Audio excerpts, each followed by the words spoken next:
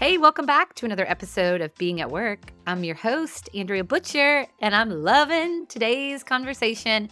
It's a long time coming because I've known today's guest for many, many years, have gotten to see her in action, have seen the incredible evolution of her career. She has such an empowering and encouraging message about failing and coming out on the other side, as you'll hear in her story. Dyan Connolly is the Director of Performance and Learning at Mount Terre Farms. She's responsible for providing strategic direction for integrated talent management programs for 10,000 employees in 3 states. Some even refer to her as the Rocky of coaching, and I think you'll see why. But what you really need to know about Dyan is how she learned from what she calls an epic failure that she considers the pivotal moment in her career and the dark night of her soul, as she'll talk about. Through that situation, she questioned everything: her intelligence, her value, her integrity. So listen in as we talk about all of that in such an honest way, which is so good and so refreshing. I'm so grateful for her vulnerability. As she says, as lonely and as hard as transitions can be, what's waiting on the other side can be worth that struggle. Check it out.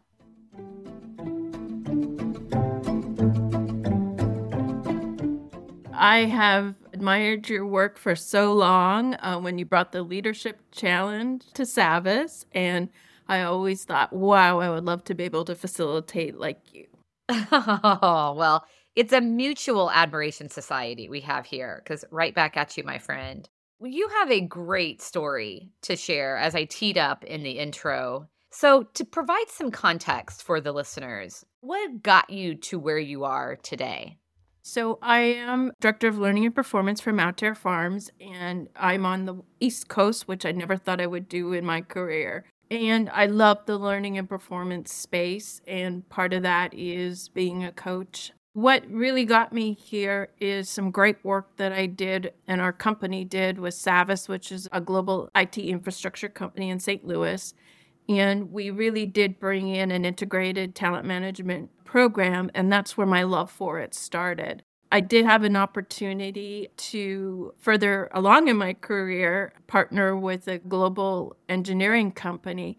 And I really thought, Andrea, that was going to be the company of the rest of my career. I was so excited because they had such a strong mission in the world, and I really admired the men and the women who worked there. And early in my career, I was with Baker Hughes, which is an oilfield service company. And I really appreciated all those technical people doing technical work. That isn't my forte, but I could certainly admire it in them. And honestly, I really came into this opportunity thinking I was going to ride in with my red cape and my Supergirl outfit and bring my whole toolkit and really help them, because they didn't seem to be very sophisticated in the integrated talent management arena. So when I say integrated, I mean career development, career ladders, performance management, succession planning, competencies, all of those things that we can bring together to help create a really effective organization. And so I had very extensive interviews, I think 3 or 4 rounds before we signed the deal. And I go in, I really thought I was doing the right things right. And what I came to understand is that I was an epic failure. And the reason why I failed is I misunderstood who the key stakeholders were. And I really misunderstood what behavior norms were sacred. And that is because I came in with an internal mindset. And an internal mindset, I'm looking at what I need, what I value, what I can bring to the table and gift onto you. I'm not saying, hey, with an external mindset, what do you need? What do you value? And how can I partner with you, be of help to you? And so through that experience, it rocked my world. I have worked so hard in my career. I was the person that left university after a year and a half because I didn't know what I wanted to do. My best friends are a teacher and accountant, and they always knew that's what they were going to be. And so I started working at that year and a half out of school full time. And through that, I got my bachelor's, I got my master's, I've got several really great certifications that mean a world to me. And so failing is not really what I do. I power through and I love to learn. And so I'm always taking workshops, I'm reading white papers, I follow really great thought leaders, and I always bring that in and keep it in my toolkit saying someday I might need that or refer to it. And so failure was just not what I do. And here I am failing, and it really rocked me to my core. I had to step back and say, whoa, what did I miss so badly? And honestly, it was coming in with that needs assessment already done from the interviews.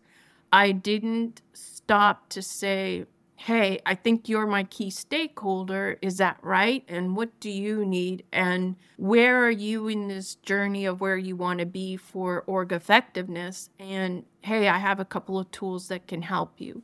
But I have to remember that there's a corporate function and they have an agenda. And so me doing in my own little world in a business unit didn't help much to gain trusted relationships with corporate when it's like, who are you and what are you doing when we already have this plan to roll out in 6 months? So it was just really an opportunity to stand back and say, okay, if you're going to start in a new organization, especially if you're coming from outside of industry, you have to do that needs assessment from inside once you're there. And you got some great context from the interview. So it's leveraging that and continuing to seek to understand once you get in. Exactly. I created the agenda in my head from those interviews because I connected with the business unit leader. I connected and really understood where she wanted to go. And I thought, yes, I've got this and I know how to do this and I have all the tools and we will rock and roll. And so it was really not checking back in. It wasn't going back and saying, hey, this is what I thought I heard. This is what I hear still today. Here's what I think we can do. Does that make sense? Does that meet your expectation? And so it was really not having that level of dialogue. And then, of course, the day-to-day business, when you're new, trying to get up to speed with the rhythm and review of reporting and presentations. And so it was epic. But it threw me into what I call the dark night of the soul. And that is when you have trouble seeing the value that you bring and you have trouble thinking that this can get better. And it's very, very dark. And I am so grateful that I had really great friends and colleagues and an amazing husband who listened and could say, hey, it is going to get better. And look at your track record. And is there anything in that track record that said this would have happened? And so I was so, so grateful. But what's more important is I really try to help other people go through this in a different way. And I really believe that competencies are a great tool to help give you those mile markers to say, hey, in our world, these are the behaviors and expectations through competencies. And so I do work on competencies and I help organizations think about those competencies, what really represent the values that you want people to assimilate quickly. And then I do really spend a lot of time helping people through transitions because it's lonely, it's scary. And if your self-confidence has been rocked, it's really hard to navigate a transition successfully. Well, and no doubt, this experience has really equipped you to show up with so much empathy and compassion as you're helping people through those transitions. Oh, absolutely. And my heart goes out to them because I know how hard it is. Can you imagine if you were a single mom and you all of a sudden have to go through a transition like this where it wasn't the right fit and now you got to go back in the market and your self-confidence is hit? How do you go through that? And so this is why I think forming communities and cohorts, whether it's friends and family, I think it's so important because it is life draining if you're alone and it is scary. Well, and I want to go back and I want to dig into some of the scary. There are so many things about this story that I appreciate. First of all, I appreciate your honesty because it is a relatable story. And particularly when you talk about showing up as Supergirl with the red cape, because we all naturally want to add value. We want to bring perspective. we want to be the savior. And that's what I hear in this situation. And actually, that drive, that's what ultimately really tripped you up because you came in making some assumptions through the interview process. Absolutely. And moving fast and not stopping to look for those culture markers and then those key stakeholders. It was a matrix organization. And so even though I was in the business unit, I had a tie to the corporate and I didn't nurture the corporate. I was moving fast and thought I was doing all the right things. That's really good. So moving too fast, not paying attention to the culture markers, the key stakeholders were critical in that. So not connecting with them. So when you call it an epic failure, what happened? What were the results that lead you to say that? We reached a point where we said, hey, we don't think that this is working. And can you agree that it's not working? And we agreed to part ways. And I have never had that in my career. And I'm a person that I want to please. And I will have to say I'm dancing around the word ego, but it is ego, right? It came in with this thought that I'm going to really help you and you need help. And it was not having that sensitivity to the history and to those relationships. It was all those things. What I'm hearing listening to you, it's like it's taking on an attitude of humble confidence because you had some great experiences leading up to that. And so it's that and this seeking to understand, this curiosity, looking at those culture markers. It's not negating all of the good things you're bringing and approaching it with a humble spirit, an open spirit. Yes, absolutely. And so when I started with Mount Air Farms, I wanted to bring all those experiences and say, okay, I had a great leader that recruited me and I loved her. And so we agreed that take that first month and meet as many people as you can. Second month, dive a little bit deeper and ask a lot of questions. And third month, let's talk about where the vision is and what you see and what you hear and what you want to come forward and propose. And so it was really understanding who those key stakeholders were and then building those relationships. Yeah. And how do you determine that? How do you identify, especially in a large organization, who the key stakeholders are? Yeah, and that's where I really trusted my leader. And so she and I had the initial here's level 1 stakeholders, here's level 2. And then going through the normal functions of the business, my finance partners that work with me on my budget and help keep me on track every month with a big budget. Those are my key stakeholders as well, as me as a functioning leader, and then as the service I provide to the business. And so my internal customers. And so if I'm developing a new program, like I have a new management development program, we'll deliver in 2 weeks. And it's going to those users of the program and saying, hey, this is our proposed agenda. Is this going to meet the competency need that you have in the business? You need people that can develop others, who can have a constructive conversation, who can deliver feedback, and then help people grow their career. Does that make sense if we focus on that? And then you get buy-in, and then they're more willing to absolutely send people to the program. Yeah, because you've had conversations, you've identified their needs, and you're aligning everything you're doing with that. I love that simple breakdown. So, month 1 was a focus on relationships, identifying the key stakeholders, and I love the leveling of them. That's really cool.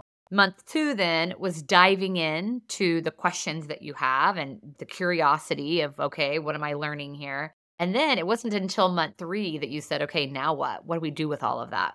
Right. And what I really took from the whole experience too is maybe come with 2 proposals and break the 2 proposals down to give leaders options. And so that's been really key, I think, is to understand that leaders, they want to have options, especially if you're going to take them from where they had a comfort zone and then take them into a brave new world. I go from a very finite group of people having access to Mount Air University and then all of a sudden taking them to 200 and then to 2,000.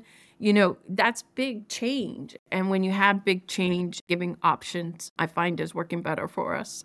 It's great. That just makes people a little more comfortable, doesn't it? Doesn't feel so forced. The other thing, Dyan, that you've talked about, you mentioned paying attention to culture markers. And before, when we've talked about this, you've described this knowing what cultural elements are sacred. And it's such a good point that I hadn't thought of. So talk a little bit about that. How do you identify those culture elements that are sacred? And how did that trip you up not doing that? What I counsel people now is to watch closely, especially in that first 2 weeks, is to think, are we a phone culture, an in-person culture, email culture? When we have conversations, are they conversational or do you get down to business right away? Do you have healthy debate or is debate more done one-on-one rather than a meeting? It's all those things that new people learn as they go. And then I go to what are the stated values and what are those core competencies if the company has them. And then what is that mission statement and vision? And I look for markers in there. And if that's too vague, which in a lot of cases they are, then it's talking with leaders and say, hey, what advice do you have for someone that wants a long career with our organization? What do you have to know? What is the download on how you make this work? And so people are really generous with that when you ask that. How was that helpful? What does that do? Definitely, it allows me to match up what I'm experiencing with what they're saying. And so it really helps me. So if I can say, hey, what should I be aware of? What are those things on how we maneuver with each other and get things done? What do I need to know? And then who do I need to know? And who do you joke around with? Who do you not? Who do you present with that asks 1,000 questions and who just wants the bottom line? Who wants detail and who doesn't? It's those things that you ask, and people are very generous to offer their experiences. And I have been in companies that have the long-term employees. And so they have this great history knowledge that you can tap into, which I think is just brilliant. Absolutely. Well, and because you're building relationships, then those become advocates and allies and part of your support system as well. I just hear so much openness in that within the first couple of weeks, paying attention to what am I noticing around here that's going to be helpful to me and my interactions and my ways of working. Right. And so my VP, I would check in with her and say, hey, this is what I'm thinking. With this group, I really could see this. Does that match your experience? She had about 6 or 7 more months in the company than I did. And so we were able to have that strategic conversation in our one-on-ones to say, yeah, I'm seeing this. Did you see that? Or should I look at that a different way? We were really able to help each other through that. That's so good. Such good learnings, such good leadership lessons that are helpful to anyone coming into any new position or opportunity. Well, and so that's why you say transitions are so lonely and so hard, but the other side can be worth that struggle. I mean, you are leveraging this experience in everything you do today. Right. And, I'm going to be facilitating this management development program, and I will talk with them about when you're onboarding new hires, how can you help them assimilate quicker and more effectively? And it's not always about the safety equipment, which is key in our industry. It's also about those cultural norms. And so if you have a specific expectation, share that in that first week to help people assimilate quicker. Yeah, clarity is kind. Brene Brown talks a lot about that. So, so good. Well, so you called this experience the dark night of your soul because of all the questioning that you did. You questioned everything. Yes. And one of the things that really got me through is I am a Christian and I do pray. So I would pray, but it was such a heartbreaking prayer. I don't know what to do. I don't know who to talk to. Please guide me, God. Please, please, please. It was just, how do I help myself? And I'm a person, I can wallow, but I can wallow for a day and then I got to go on. I can't stay down long. And this was such a weird spot for me. It was days of wallowing. It was a month of wallowing. One of the things I had an opportunity to do was to do some volunteer work with a thrift store in Kansas City, Blessings Abound thrift store. And what they would do is get really high-end donations and then put them in the store, and then we would sell to other people, and all our money would go to help poverty in Kansas City. And so I love that mission and I love those people. And so to do volunteer work during that really helped me find myself again. And most of their volunteers were senior citizens who had a really great career. They're retired and they're still giving to their community. And so I love talking with them about their careers and about their retirement and how they're having a successful retirement. And so it was just really a great experience to give of myself when you feel so depleted. It's amazing how it pours back into you. Yeah, by giving, right? Like you got refilled as you were filling others' buckets. Absolutely. So it brought me to that core of this situation happened and do I want to do it over again? Yeah, I would love that opportunity because I would be so much smarter about it. But for the most part, I want to learn from it and then I want to help other people navigate it. Yes, and there's such a humble confidence in that. That's the thing I love. You didn't step away from your passion or your craft. You was like, I'm going to use this to make me better going forward. Oh, I did question, like, am I burnt out? I questioned, oh, am I just done? Am I done? And should I become a coder? Should I do something else? And I have been doing some form of HR my whole career. I wouldn't know. It's part of my DNA. And so that would be cutting something out. Once I realized that, that was part of the past coming back is, okay, this is who you are. And yeah, you failed, and ego was a big part of why you failed. How can you mitigate that going forward? That's a really important point that I just want to highlight. It's very relevant to me right now. I had a couple of speaking engagements over the last couple of weeks that have not met my expectations. And I have found myself questioning, like, maybe I should just hang up my hat. I'm just not a good speaker. It's like, wait a second. I'm not going to let two shitty performances define me, by golly. You are gifted, my friend. Our brains can play tricks on us. The devil will tell us all kinds of crazy lies about ourselves in those dark moments. Yes. And that is where I would get a daily inspiration on my email. And some days I lived for that. It was so important to get these little messages. I can't tell you how important they were. I journaled every morning, and I'm not a journaler, but I journaled what I was grateful for and then what my intention was for the day. And then I would look for that inspiration on my email. And it was so important. But everybody will be different, and other people will have other things that are important for them. Absolutely. But it's that reflection time, right, is key to identifying what it is for you. It's healing time. I think you have to be generous to yourself to say it was a healing, and you've got to find what will make the most impact for you during that time. Well, I am so grateful for your story and grateful for your honesty. It's a relatable story that no doubt our listeners can connect with. I know personally, I'm taking a lot away from this. And I think just the big thing being that on the other side of an epic failure is learning, is growth, is opportunity. I mean, a big part of where you are today is because of this situation. I mean, have you gotten to a point, like, are you grateful for it now? Like, will you ever be grateful for it? I am so grateful for the relationships that I was able to reach out to certain people, and I will be forever grateful for them for standing with me and listening. And they could call me night or day, and I will do the same for them. So grateful for those people. So grateful for different people in the journey. Yeah. So epic failure, coming out on the other side. That's the inspiration that I'm taking from this. So Dyan, thank you so much. If our listeners want to connect with you, what's the best way to do that? Oh, LinkedIn. And I have a fabulous LinkedIn network.